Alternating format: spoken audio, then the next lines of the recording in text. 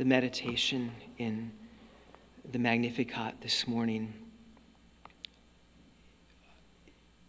It's a beautiful meditation on the need in our love for the Lord to basically not do what Peter did, to not look at the cross of the Lord and reject it, but to be where the one that we love is at. And in the meditation, the French priest, Father Jean de Cour, he writes, another reason to love the cross is that it was the lot of your Savior, and therefore you choose it as your own lot. Must we not find good what he chose for himself and for his mother? Can we desire that he choose something else for us? He does not want us to consider as an evil the means by which he saved us.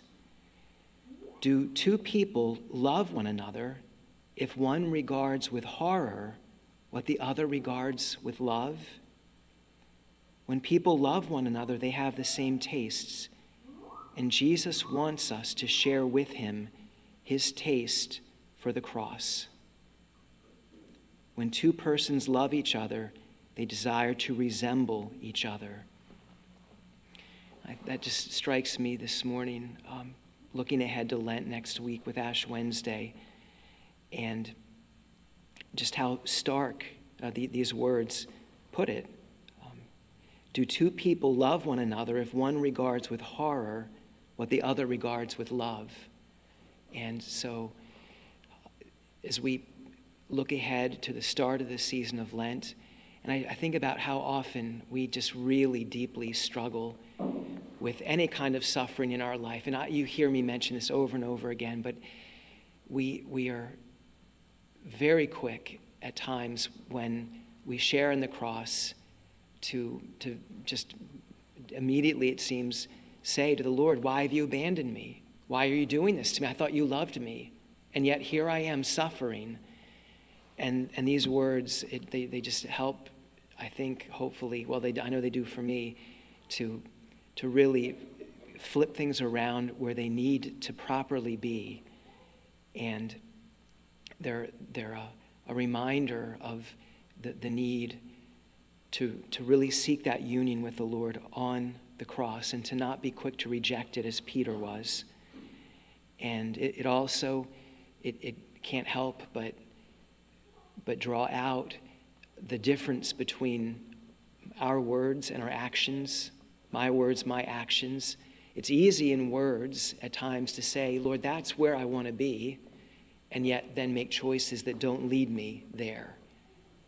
And so it's just what I love about what Father Jean puts here is that he's holding up for us the lens of love, which is the only way that we can really properly understand the cross. Do two people love one another if one regards with horror what the other regards with love? And so, Lord, can I really say that I love you if every opportunity that you give me to step out toward you on the cross and to share in that, even in the little disciplines of Lent which are coming up, if you offer that to me, but I willingly, deliberately hesitate on purpose, I don't go there. And that has to reflect on my own heart and lead me to ask, Lord, how much do I really love you if you're there and in love you're beckoning me to join you, and on purpose I say, no, I don't want to do that. And so let's ask the Lord for the grace to welcome the Lord's words that he spoke to Peter, to welcome those for ourselves as we see what the Lord loves and pray, Lord, help us to love what you love, which is that. Help us to love that and to want to be there with you, not in a masochistic way, but in a way that leads us to deeper love, because real love always at its heart is sacrifice.